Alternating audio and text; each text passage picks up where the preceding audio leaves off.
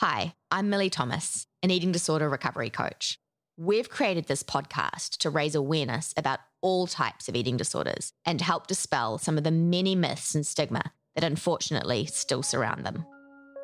I would have given up my entire bank savings. I would have given up my job. I would have given up all my friends just to be thin. It feels like it's like a drug.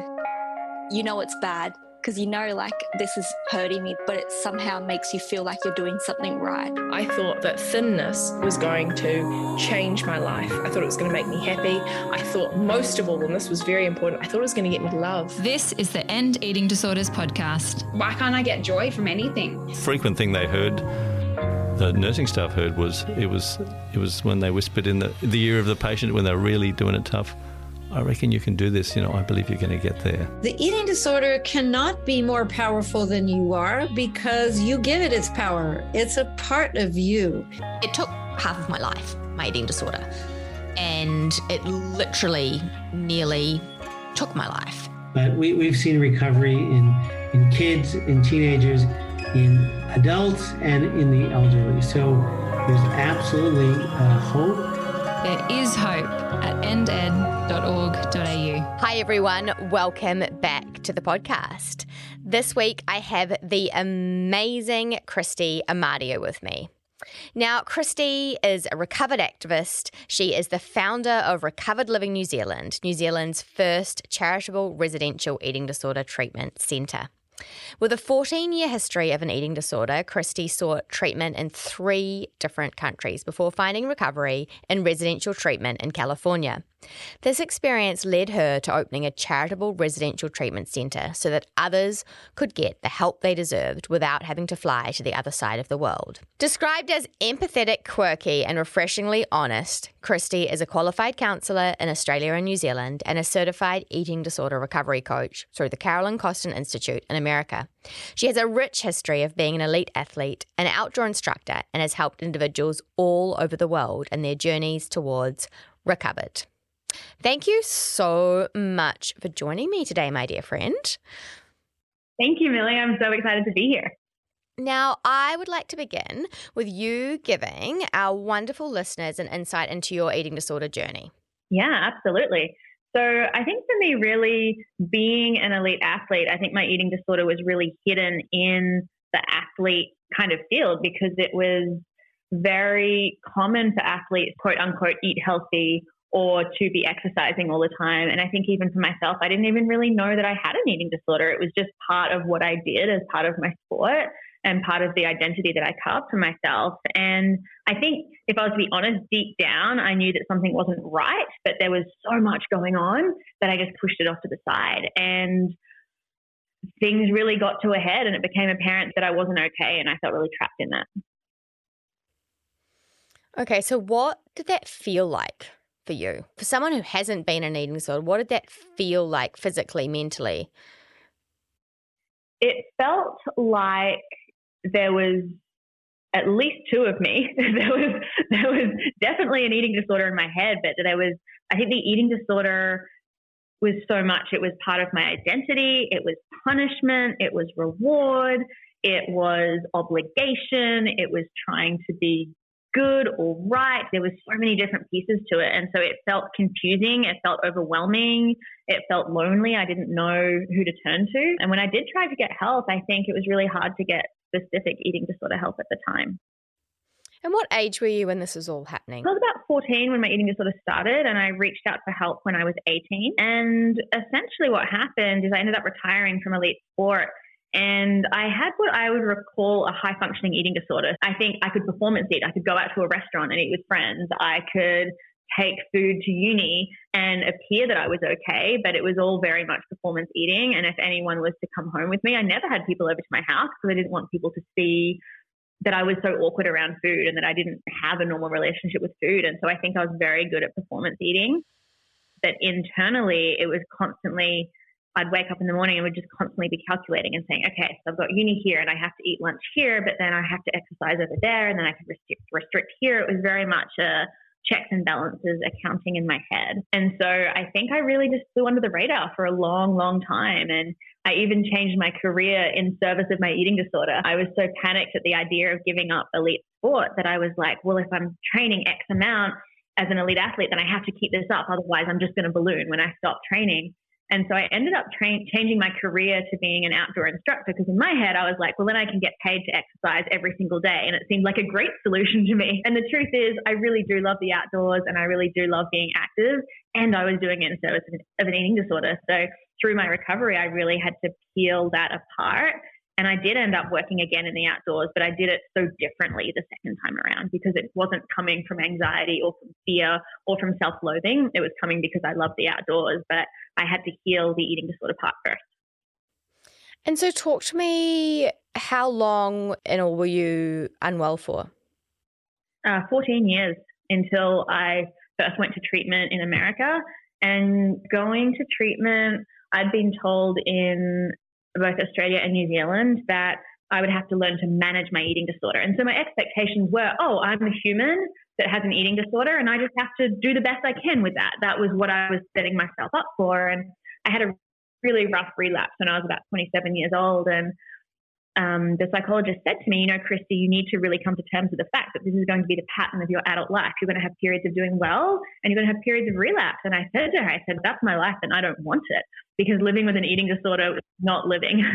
And it just felt so hopeless. And she said, well, I'm sorry, but you just need to come to terms with that. And I was like, there was something in me that was like, nope. And so what I did is I looked online and found a treatment center in America that talked about people being fully recovered. And that was so foreign to me. I was like, what does that even mean? And when I spoke to the lady on the phone, I said, look, I don't think you can help me because I'm chronic. And she said, I'm going to stop you there. So we actually don't believe in the word chronic. And I said, oh, but you don't understand. And she said, no, I'm going to stop you there. She said, we don't care how long you've had your eating disorder. We don't care how sick you've been. We don't care how many times you tried to recover. We believe that everybody can. And it makes me tear up even today, because it was the first person that ever told me that I could. And I felt so drawn to this idea that maybe someone believed in me. And I wish it was a fairy tale story. Like I went there and my heart was open and I walked through the front door and it was all rosy. Like, no, I walked through the front door and I was like, I'm sorry, you want me to do what? And I kicked and screamed and fought really hard for many, many weeks and really pushed against the recovery process, because it just felt so wrong to me that essentially I got to be in treatment where there were people who were recovered and they were like enigmas to me. I remember just like watching them and being like, these are humans that have had an eating disorder and now they don't. And they just seemed like these mystical creatures to me. And I wanted to be like them. I was really drawn to that. And I don't think that I believed that I could recover until I was just about there. I think there was always this seed of doubt. What if I can almost be recovered, but that last 10% will never go away and the voice will always be there? Or what if I can almost be recovered, whatever, insert eating disorder comment here or belief. And it wasn't until I was just about there where I was like, oh, no, I can do this. And so I think my message to a lot of my clients is you don't have to believe you can recover in order to recover. You just have to be curious about, do I even want a better quality of life or a different quality of life? If you have a curiosity, you don't have to want it. That's okay. You just have to be curious. Is there any part of me that's interested in a different quality of life? If you can start there, then you're on your way. I could not agree more. Curiosity is so, so important. And you're right. You don't have to believe. I didn't. It was, but I knew that I was curious, definitely, about having a better quality of life. That's for sure. 100%. Were there moments in the journey where you felt totally helpless? Oh, absolutely. There were times where I was like, I still remember like saying to my therapist, like, if this is recovery, I don't want it because this doesn't feel good. And she's like, I think we need to talk about what your expectations of the recovery process are, Kristie, because I think for me, I had thought once I started recovery that things would get better. And the truth is I started recovery and I felt worse. Not just worse, I felt bad. I felt awful. Like things got exacerbated. Like anxiety was through the roof. Depression was through the roof. My identity crisis was through the roof. Everything. And so there were absolutely times where I felt hopeless. And I think what kept me going is really knowing that an eating disorder wasn't an option for me, because I'd already said, when I was in the thick of my eating disorder, I'd already said, I don't want this life. And so I knew that I didn't want my eating disorder. I didn't know if I wanted recovery, but as my therapist kept reminding me, she's like, well, how about you make that choice once you're recovered? She's like, if you recover and then you decide that you don't like that, you can go back to your eating disorder. But she's like, I've never met anyone who's recovered and has decided to go back. But she's like, you're allowed that choice. And so almost having that little bit of choice and being like, okay, I can't diss recovery until I'm recovered. If I'm recovered and I hate it, then I can go back. And the truth is, there's no part of me that wants to go back, that would think about going back. If someone paid me $1 million today to go back for 20 minutes for eating disorder, I wouldn't do it. Now, I would love $1 million, so I could do a lot with $1 million for eating disorders, but I wouldn't do it. Not for 10 minutes, not for 2 seconds of my eating disorder, because it's betraying my soul. And I respect myself too much now. And I think the work that I put in to recover, I have a deep pride for that, I think. And I would not be willing to compromise my soul for a second. Yeah, I resonate so deeply with that, sister. My goodness, no amount of money, nothing in the world could ever convince me to go back there. As you say, even for 20 minutes. No, thank you. Life is too amazing on the other side. And I think that idea of you knew that you could go back at any time if that's what you chose to do, I told myself the exact same thing as well. It's, you know what? I owe it to myself to give this a go. And ultimately, if it is too hard and once I've really given it a proper go, if I really can't stand it, then I can go back. But, I think that's the key too, is you owe it to yourself to give it a proper go. Of course, it's going to be harder in the beginning. It's going to be petrifying and you're going to be terrified. You can't then go, oh, well, no, sorry, this is too hard, and then turn back, because you'll never get anywhere.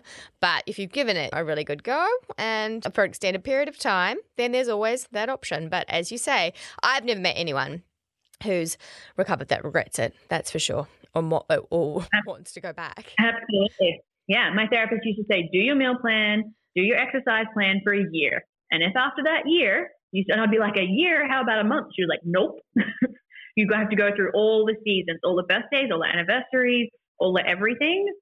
Go through life. Because I like to say to people, like, I'm recovered.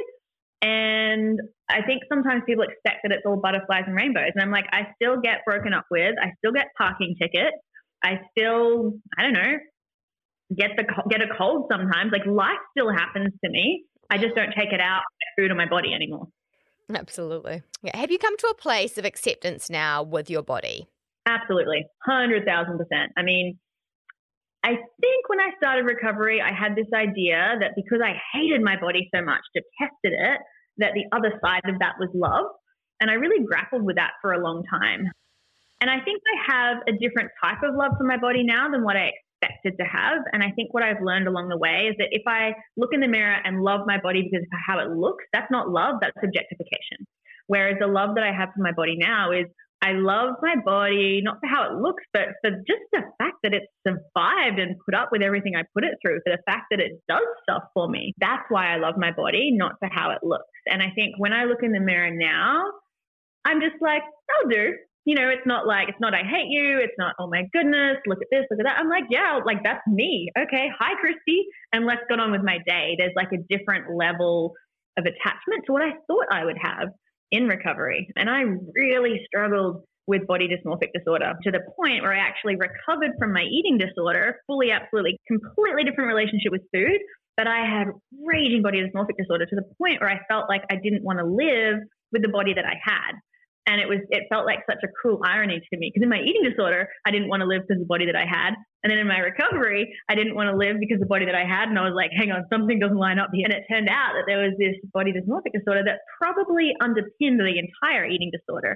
And I was very, very fortunate to find a therapist that specialized in BDD in the UK, actually. His name is Rob Wilson, and he's written many books on BDD. And I really think I owe my life to many people for helping me recover from my eating disorder, but I think I also owe my life to the man that helped me recover from body dysmorphic disorder. And that was some really intense years of one-to-one therapy working through that. And now I feel like I have a completely different relationship with food from recovering from eating disorder, and I have a completely different relationship with my body from recovering from BDD. Like, I don't obsess about my body anymore. Like, it used to be a 24/7 obsession that I didn't know how to stop. Like, it was like someone was beating a drum next to my head 24/7, and I didn't have earmuffs and I couldn't tell them to go away, and I didn't know how to make it stop. And that's just not there anymore. And the the self-consciousness about my body and the comparing to other people. Like, that's just not there anymore. How did you manage to cultivate a healthy relationship with exercise?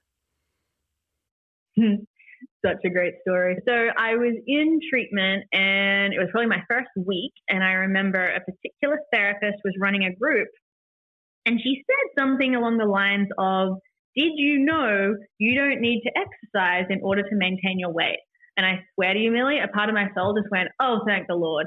And I was like, in that case, I'm done with exercise, because I think I'd spent so much of my life punishing myself with exercise, dragging myself out of bed in the morning, climbing another mountain. I hate climbing mountains. I hate riding bikes. I did a lot of that in my eating disorder, under this belief that I had to exercise in order to maintain my weight. And when someone told me that, I often wish that parts of my recovery had been like a light bulb. And I think that's the one thing that truly was like a light bulb moment for me, where I just went, if she said I don't have to exercise, then I am. And I didn't. We had choices to exercise in treatment. I was like, nope, I don't want to. Like, my soul is done. And so I actually feel like I had a real hiatus from exercise. And there was a beautiful gift in that, actually, because the first couple of months in treatment, I didn't do anything really at all. And I ate food and I got to a healthy weight and I maintained it. And I really got on a deep core soul level that you do not have to exercise to maintain your weight, sweetheart. And a few years later, I was working in New Zealand in the outdoors and I actually fell off a cliff and I damaged my feet. And I couldn't walk properly for quite a while. And I really couldn't do any exercise. And there was actually people saying to me like, oh, you're going to have to watch what you eat because your exercise levels have changed. And I was like, no, I don't. I can promise you I don't, because I'd had those experiences in treatment. And it was such a gratifying recovery story for me, because if I had damaged my feet in my eating disorder, oh my goodness, I would have panicked. There would have been anxiety. My food would have completely changed everything. Whereas I was like, no, bring me food. I'm okay. And so I feel like my relationship with exercise now is I don't like to exercise. I don't like running. I don't like climbing mountains. I don't like riding bikes. I will probably never exercise again, but I like to play. I love playing volleyball. I love squash. I like riding my horses. I like kayaking. But in the way that I used to kayak, was, oh, I'm going to reach that point in this amount of time, or I'm going to do this amount of kilometers, or I'm going to do this amount of exercise today. There is none of that. It's like I go and play squash with a friend and we laugh and we have fun and then we go out to lunch. That's my relationship with exercise now. How liberating. Oh, completely. I feel like I'm out of jail. Totally. That's amazing. I know there'll be so many listeners out there breathing a sigh of relief and going, oh my goodness, I never knew. Yeah. And I mean, and I understand that it may not be a light bulb moment for everybody. But what I want to say is, like, if you're willing to be brave enough to give it a try, and it's not going to feel good. Like, it wasn't like I was like, oh, great, I don't need to exercise, and then it was fine. Like, no, I thought, great, I don't need to exercise. I felt icky. I felt sluggish. I felt slow. I felt lethargic. But I also knew that going and walking when my eating disorder was like, burn every calorie you can, that didn't have peace and freedom attached to it either. So both choices were challenging, but the second choice, the recovery choice, had a doorway that led to freedom. Such a beautiful way to put it. It really is. What was the catalyst for you deciding that you wanted to use your lived experience to help others? I like that question. It was actually because I fell off the cliff. So I fell off the cliff and then I had to change the direction of my career because I couldn't work in the outdoors anymore. In fact, like, my feet are damaged to the point where it's completely shifted my entire lifestyle. But I was like, okay, so if I can't work in the outdoors, what can I do? And I was like, I can eat food really well and I can talk to people. I already had a counseling degree at that point, but I just chosen to work in the outdoors. So I was like, I guess I'll go and specialize in eating disorders. I started and it just really took off because I think there wasn't a lot of specialist support available in New Zealand at the time, and it just grew in leaps and bounds. And I still remember the very first day I was in treatment in America, I was in the admissions room, like, signing the documents to say, like, yes, I agree to be in treatment. And I could hear one of the therapists running a group. And I still don't remember what she was saying, but I just remember the passion in her voice. And she was loud and her voice went up and down. And I remember signing the admission agreement. And I wanted to say to the person in the room, like, can we just skip this and can I go in there? Because whatever's happening in there is life-changing and I need to be a part of that now because that's why I'm here. And I'd never felt like that before any time I went for any sort of treatment for an eating disorder. It was just like, it was quiet and it was reflective and it was, how do you feel? And I needed someone who could face my eating disorder, who wasn't scared of my eating disorder, who could really shake it up. And so even in that moment, I remember thinking, whatever's going on here, and I don't know what it is yet, but whatever's going on here needs to be in New Zealand. And I was still in my little hatchling egg at that point of recovery. But at that point, I still went, whatever's going on in this magical place that I'm not sure if I trust yet, but I'm curious about, needs to be in New Zealand. And so that really sat as a seed inside me for years, like the idea of starting a residential treatment center. And it was actually just before COVID, an ex-client of mine, their parents rang me and said, Kristie, we really appreciate what you've done with our child, and we really think that residential treatment should be available in the same way that it is in America, in New Zealand. If we were to help you start a residential treatment center, would you be in? And I was like, would I? Like, please. So they were really yeah, so they were really the catalyst for me diving in and being, all right, let's not just do one-to-one individual therapy, but let's go and open a residential treatment center. And gosh, I thought it would be hard. It's been harder, but you have done such an incredible job. Like, it's been a true test of resilience, and you just, it's incredible. Thank you. But we're nearly there. So we purchased a beautiful 8-bedroom home in North Canterbury in New Zealand. It's on 12 acres, and I'm sitting in it right now, actually, and it kind of gives me goosebumps because it's even better than I had imagined what it would be. And we're on track to open in October of this year for our first client. So it's a big dream. It's a big journey. And I'm already grateful to the clients that have put their names down, who've said, I want to recover. I want a different quality of life. I'm already grateful for their courage. It is so incredibly exciting. Now, I am well aware of why recovered living is going to be an absolute game changer. For listeners who aren't already familiar with it, can you share with us a little bit more about it, and why is it so important to you that recovered living is a really holistic, homely environment rather than a clinical hospital-like setting? Yeah, and I think it really stems from my experience in America. And I think back home in Australia and New Zealand, I'd been weight restored, but my mind wasn't restored. And for me, that kept me in the eating disorder cycle. And I like to say to people, just because you're weight restored doesn't mean you're recovered, because most people develop an eating disorder when they're a healthy weight and get essentials at like a pharmacy or a warehouse or a Kmart, whatever you want to call it.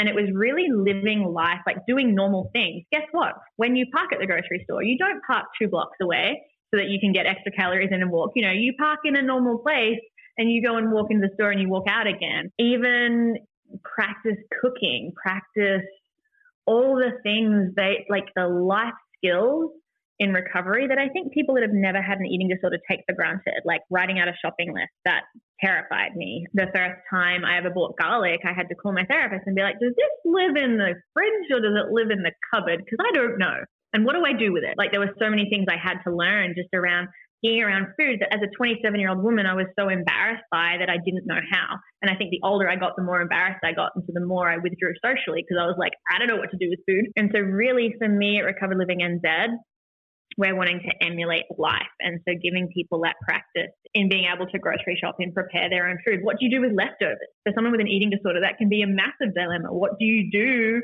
with half an apple? And why do you have half an apple in the first place? Is a better question. What do you do with these things and how does that fit? And so really being able to navigate life is really important to me as part of a recovery program. How important has it been to involve the local community in your establishment of Recovered Living? So important, and they've been so amazing. Like, I've got someone outside my window right now who is volunteering some time in the garden, which is incredible. And I think people are really excited too that something different is coming, something different, and also something that hasn't been done before. I think, North Canterbury, it's more of a rural feel. There's a lot of dairy farmers or sheep farmers out here, and we're doing something different. The community has really rallied. Will your staff have lived experience? Absolutely. So it's not a requirement that staff have to have had an eating disorder and recovered, but we're absolutely, of course, interested in hiring people that have had an eating disorder and identify as being recovered. And we're just as interested in hiring people that have never had an eating disorder, because I think that's a healthy experience as well, for someone to be like, no, I've never actually had thoughts about eating carbs or the shape of my stomach, to be like, wow, that's a thing. Some people think like that. I think that's a really healthy reframe and reality check as well. What role will recovery coaches play? Yeah, so recovery coaches are absolutely a core part of our team in the sense that they're on the ground. So they will be doing meal support with our clients. They will be doing things like going to the beach, going on beach walks, doing one-to-one check-ins with clients, really helping with the preparation for discharge as well, because I think recovery coaching can really look at the nuances of after day program, which runs 7 days a week. Then people can lean into partial programs. The partial program runs 4 hours a day. And while people are in partial, they can either be working, studying, volunteering, parenting, like whatever it is that you normally do in life or want to lean into, you can do that, but still come back to RLNZ, each day, so that you've got that touchstone support. And partial program, the minimum you can be in partial is 3 days a week, 4 hours a day. So you're really able to step it down from that really intensive 12 hours a day, 7 days a week, and step down as you're ready.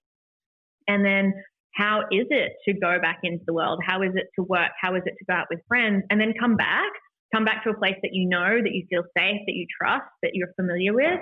Come back and debrief it, take a breath, ground, and get ready to go out again. How important has Carolyn Costin's 8 Keys philosophy been in the development of your program? So important. So Carolyn's been really instrumental in helping us develop the program, as well as other treatment team members that I was in America with. I'm so fortunate that we've kept a relationship somehow over the years.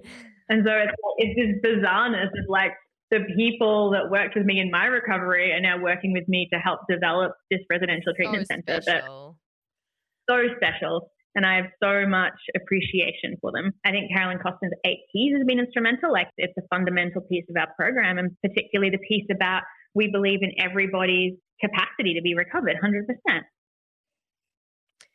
Talk to me about what a typical day might look like. So typical day in treatment at RLNZ is, so typical with any recovery meal plan is we eat 3 meals and 3 snacks a day. So breakfast snack, lunch snack, dinner snack. That's set. And then we work the program around meals and snacks. So typically there'll be 3 therapeutic groups a day.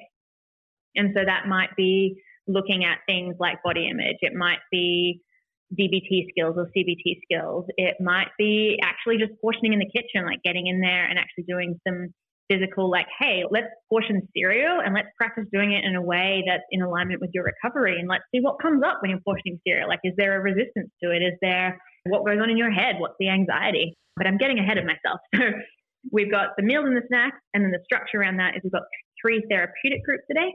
We've also got experiential groups. So experiential groups are things like maybe going to the Sunday market, going to the warehouse or Kmart for essentials, like doing everyday life stuff, but doing it with an appropriately nourished body and doing it in appropriate ways for appropriate reasons. So we've got those experiential groups or outings, and I've completely forgotten the third bit. Oh, that's right. I'll take a pause. And then we've got our movement groups as well. So I think movement's a really important part of recovery, in that teaching people to have a healthy relationship and healing their relationship with movement. And so we've got a couple of different things on offer. Everything from, we've got a beautiful garden out here. So whether it's gardening, we're really close to the beach. We're I think an 8-minute drive from the beach. So being able to go down to the beach, do a beach walk, sit on the beach. And how is that different to if you're in your eating disorder? Would you be on the beach in the past to punish yourself? Would you do it to earn your food? Would you do it to burn your food? What were your reasons before and what are your reasons now? So really, I look at psychological process groups, I look at experiential groups, and I look at movement groups. They're the core groups that we have. And recovery happens 7 days a week, 365 days a year. Just because it's Christmas or just because it's Easter, it doesn't mean that we take time off and programs shut down. Eating disorders don't take a break, so neither does recovery. So we really are a 365-day-a-year program. And weekends as well. It's a full program. Recovery doesn't stop for the weekend. And you have a 4-week minimum length of stay. Why is that? It's a great question. Really, I don't want to cut anyone short, and talked with Carolyn a lot about this. And one of the things that she's been mentoring, or one of the pieces that she's been mentoring me on, is that really, if people were to come for 1 week or 2 weeks, it's not enough time for them to have enough break from their eating disorder so that we can have confidence in sending them back out into the world and saying, you've had enough space from your eating disorder to develop some traction in recovery. We want people to come for as long as they're able to come, because I think the more time and space you can give yourself in a recovery environment, the better position you set yourself up for. But in the same way, I don't ever want people to think, I've only got 30 days or I've only got 4 weeks, therefore I can't recover. No, that's not true. I've seen people that have only had 30 days in treatment and they're recovered today. Is it easier if you have more time in residential treatment? Absolutely, it's easier, but it's not a defining roll of the dice as to whether you'll recover or not. Now, there are many answers in my head to this question, but I'm really curious as to what you think makes RLNZ unique. Oh, that is such a big question, Millie. I think I'm going to have to sit with that for a second, because you're right, there are so many and I have competing answers all jostling for attention in my head. When I think about what we represent, to me, it feels like a home. When I look at this house, when I envision people coming, it's a home.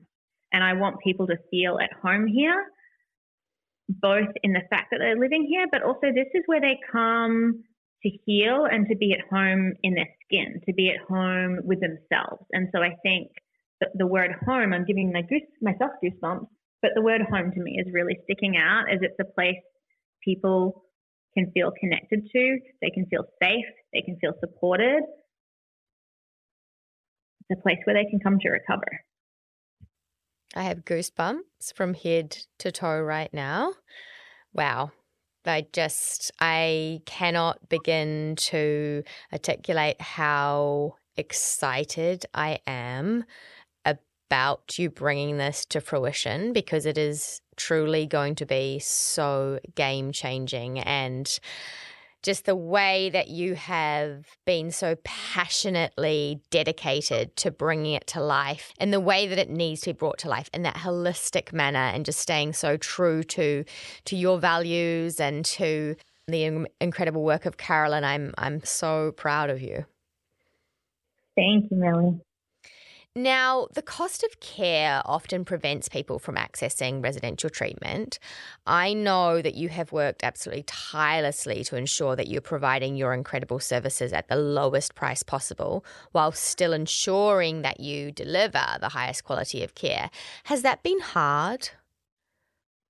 Yeah, and I think it's always going to be hard. That's just the truth. And I already know, and I'm already receiving heartbreaking emails from people saying, I can't afford the cost of treatment. Can you please help me? And I want to say, I hope I can. And we are absolutely applying to tenders with the Ministry of Health. We are asking people in the community if they're able to donate and support. And my long-term vision, Millie, is that Recovered Living NZ does get the funding that it needs so that this can be available to everybody at no cost. I think would be amazing. I think that's an incredible vision and goal that we've got. Right now, it is private pay because we've had an incredible amount of financial support to get us off the ground and up and running. And the cost of a residential eating disorder treatment centre, like, it blows my mind every time I look at the spreadsheet. I'm like, are those figures right? Do I have to do this again? And I do. And I'm like, no, those figures are right. It costs an incredible amount to run every single day because we have such a high ratio of staff to clients, and we have a full multidisciplinary team of, we have a medical doctor, we have a psychiatrist, we have a range of therapists, we have dietitians, we have overnight workers, nurses, recovery coaches, a chef, maintenance. It just goes on. And that's just the team that's on the ground. And then there's also a support team behind the scenes that are looking at the legal side, the accounting side, the fundraising. Just gets really big, really fast. So I think what I'm trying to say is that my ultimate vision is that this can be available to everybody at either low or no cost is the ultimate vision. Right now it's private pay because that's what we need in order to get us open. I absolutely have my fingers crossed that New Zealand government is going to wake up and realise what an absolute treasure of a home that you are going to be providing and just what a game changer it is going to be. You and I both know that could or could not happen. However, one can always hope. There is always hope. What would your advice be to people out there listening who feel this is exactly the type of support they need to break free from the chains of their eating disorder, but they're scared to commit?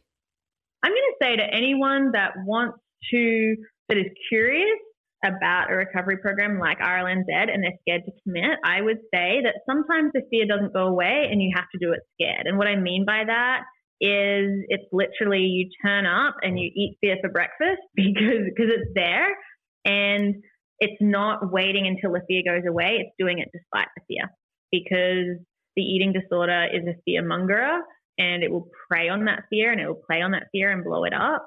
And I want to say I'm okay with fear.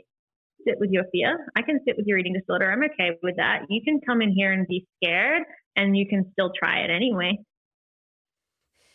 I love that. I absolutely love that. It's so, so true.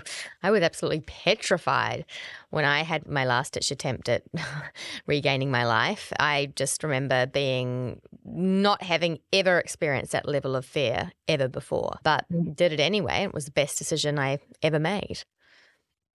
Now, I just want to wind a little bit and talk about the live-in eating disorder recovery coaching that you did prior to starting RLNZ. Why did you decide on doing it in a live-in capacity?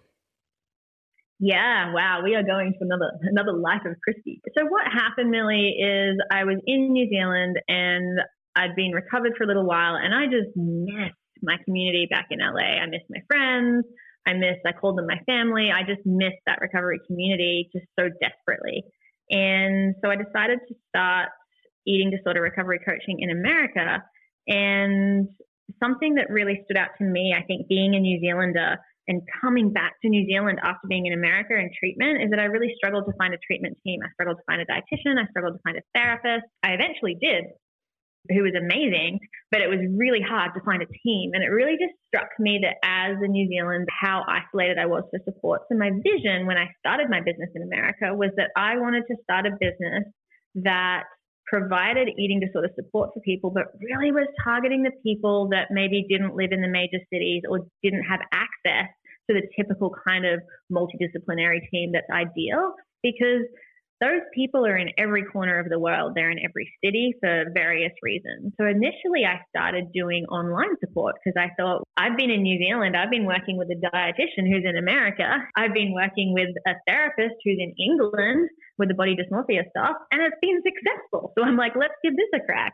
And I got a lot of flack with people saying that, I like to say that I started online therapy before COVID did. There was a lot of flack from people saying it's not safe, it needs to be in person to be effective. And are there risks and drawbacks to online? Absolutely. But there are also some massive pros. Like I remember one of my first clients, she was in New York, I was in New Zealand. She came into session and she was like, I haven't eaten yet. Like my life is a mess. I've got so much anxiety. And I thought to myself, we could like talk this out and plan out what she's going to eat. Or we can just eat now. And so I said to her, I was like, take me into your kitchen. Show me your laptop around the kitchen. And she was like, you mean now? And I was like, yeah, now. And she's like, I don't want to do that. And I'm like, well, that's exactly why we should. And so she opened her fridge and there was like barely anything in it. And I was just like, in that moment, I was like, no wonder she's stressing. Like it's very hard to magic a meal out of nothing. So I got her to show me around the rest of the home. Like we looked in the pantry, we looked in the freezer, and I think we cobbled together like a turkey burger or something and put some stuff on the side. And I ate dinner with her. Like it was lunch for me, dinner for her. And she wrote to me afterwards and said that was the most helpful thing that she'd ever experienced in her entire recovery to date. And I was like, I think I'm onto something here. And I started to think about, if that was so helpful for her to do recovery in her home in that moment, what would it be like to live with people in their home? And something that I'd really appreciated in America was after residential treatment, they had a transition house for people that had come out of residential treatment and were doing well. And the idea was living in like a recovery home and a recovery space. And for me, that was essential to my recovery. And so I came up with this idea of like, I was like, I don't know if anyone's going to go for it, but I'm going to advertise that I will go and live with people in their homes. And I had this idea that maybe 1 or 2 people a year would take it up and it would be like a special kind of boutique thing. Within, within like 4 months, I had a 12-month wait list, and I think I flew to maybe 8 different countries. Like I went all over the world and was just incredibly humbled by people who would open up their homes to me. And it was such a blessing to sit with their families, sit with their parents, sit with their partners, sit with their children, meet their friends. I remember one client, I went to work with her for like 2 weeks because she was like, yeah, I really struggle at work. And I was like, cool, chat with the boss, see if you can get me a cubicle. So she'd go and do her work.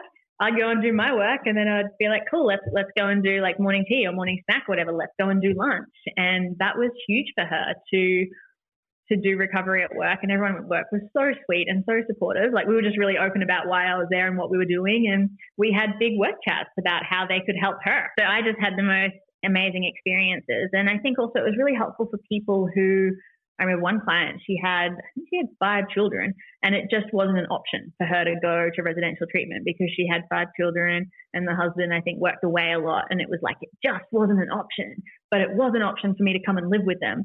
And I was like, oh, how's it going to go with 5 kids? And it was fantastic. I felt like I became part of the family. I have many fond memories of working with people in their homes, and it was such a blessing.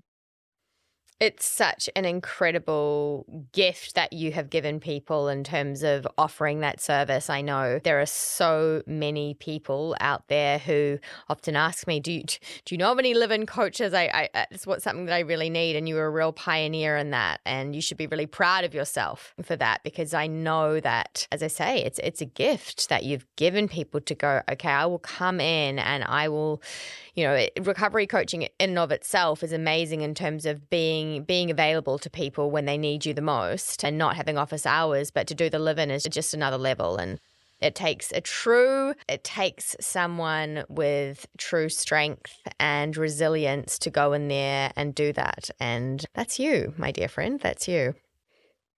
Thank you, Millie. It was just such a special time in my life. It really was. And if I had 5 of me, one of them would still be doing live-in. So who is eligible to apply for a stay at RLNZ? So one thing I'm really clear about is that we're not a medical facility. We will have nurses on site, but we don't tube feed at RLNZ, and people need to be medically stable in order to come here. And so I think that can be really different, because at the moment in New Zealand, I think the services are so overrun. It's almost you have to be the sickest you can be in order to get into services. And I understand why they do that. But with RLNZ, you need to be as well as you can be to come, because we're not working on physical stabilization. We need you to be medically stable. And what that means is that if you showed up to an emergency room, that they wouldn't admit you. And so we will ask people to go and see their doctor to get like a basic medical done, to get an ECG and blood test to make sure that they're suitable and appropriate to come into a residential environment. We are not gender exclusive. We will take people of all genders and all gender identities. And anybody for the residential component, we will be taking people aged 18 and up. And if someone's interested in the day program and they're under 18, we can take ages 16 and up for the day program. Amazing. And if there are listeners out there today who are really interested in applying, where should they head to? Great question. I would go to the website, which is recoveredlivingnz.com. And on our homepage, you can actually put your name on the waitlist. And so currently we're collecting people's expressions of interest for the waitlist. And what we'll do is 8 weeks prior to opening is we'll start reaching out to people who are on the wait list in order of people's names. We'll reach out to them 8 weeks before we open, and we'll ask them the question, like, are you interested in going further? Is this something you want to pursue? And if that's the case, then we'll start doing a more comprehensive full assessment so that people can be ready to come in October of 2022. Wonderful. How exciting. Now, what is the most valuable thing that your eating disorder journey has taught you? That anything is possible. Yeah, I think, my recovery is the thing that I fought the hardest for and against, but it's the thing I fought the hardest for, and it's the thing that I'm the proudest of, and it's also something that I didn't think was possible. And then, 8-9 years later, it's like not only is it possible, but then so many more things are possible. So many more doors have opened since I've recovered. And so I think for me, a saying I really clung on to in treatment was, I'm a prisoner of the rules that I live by. And a rule that I had in my mind was that I couldn't recover, or I didn't believe, or I'm a prisoner of the beliefs that I live by, and that's so true. And so I want to say to anyone that has any really strong beliefs of I can't do this, or I don't deserve to do this, or whatever it is, that's a belief, but it doesn't mean it's a fact. So true. Anything is possible. In your opinion, what are the best ways people can support someone who is going through an eating disorder? Yeah, I would say be brave in having the difficult conversations, because I was speaking with someone just the other day actually on the phone, and they were saying to me, I'm scared to say the wrong thing. Like, I don't want to say anything because I'm scared to say the wrong thing. And I'm like, okay, I need you to say all the things, because if you say, quote, in quotation marks, the wrong thing, that can be repaired. You can talk about it. But if you don't say anything, that's really leaving the person that has the eating disorder to marinate in their eating disorder. And the only way then is down. And so I think for anyone that's supporting someone that has an eating disorder, I want to say be brave and have the difficult conversations, because nobody else is. So be that person who's willing to say the things and poke the eating disorder, poke the beast. And if you're getting a strong reaction, then it's not necessarily a bad thing. Yeah, sometimes poking that beast and poking it hard is exactly what needs to be done. Yeah. Finally, what words of wisdom would you like to leave our listeners with, especially those who are still fighting the brave fight? Don't give up. The people that get better are the ones that keep trying. And I don't care if you're trying and you feel like you're not making steps forward. The analogy I like to give is, if you're treading water and you feel like it's not working, if you stop treading water, you will sink. So when it feels like, man, I keep trying and I'm not getting anywhere, well, you're going to go backwards if you stop. So I want to say to people, don't give up whatever you do. Keep treading water, because you never know when that log's going to come along, or the current's going to change, or you might just find a firm bank underneath your feet and stand up. But don't give up, because like you always say it, Millie, there's always hope, and recovery is absolutely possible. And that's true. There is always hope. And I could not agree with you more regarding not giving up. Even when you have other people giving up on you, like I had in my experience, don't be disillusioned by that. No one has any right to tell you that you can't recover. Don't let anyone or anything ever convince you that you're beyond help or that you can't get there, because you can. You absolutely can. Kristie can do it. I can do it. You can do it too. Thank you so much for joining me today. You are truly incredible. I am endlessly proud of you. I am so excited. Words cannot describe my level of excitement regarding RLNZ finally opening. And you've done it despite there being so many challenges and obstacles thrown your way, yet it is still going to be opening its doors, and it is going to literally change lives. You are amazing. Thank you for sharing your light. I know that there was so much in this episode that is going to help our listeners, and you're just truly incredible. Thank you so much, Millie. It was so fun. I feel so energized. So thank you for having me along. This is the End Eating Disorders podcast. Your financial support will save lives. Donate at ended.org.au. I always used to think, like, how can people not hear what's going on in my head? You get to that point where you just don't know what to do. There is hope at ended.org.au.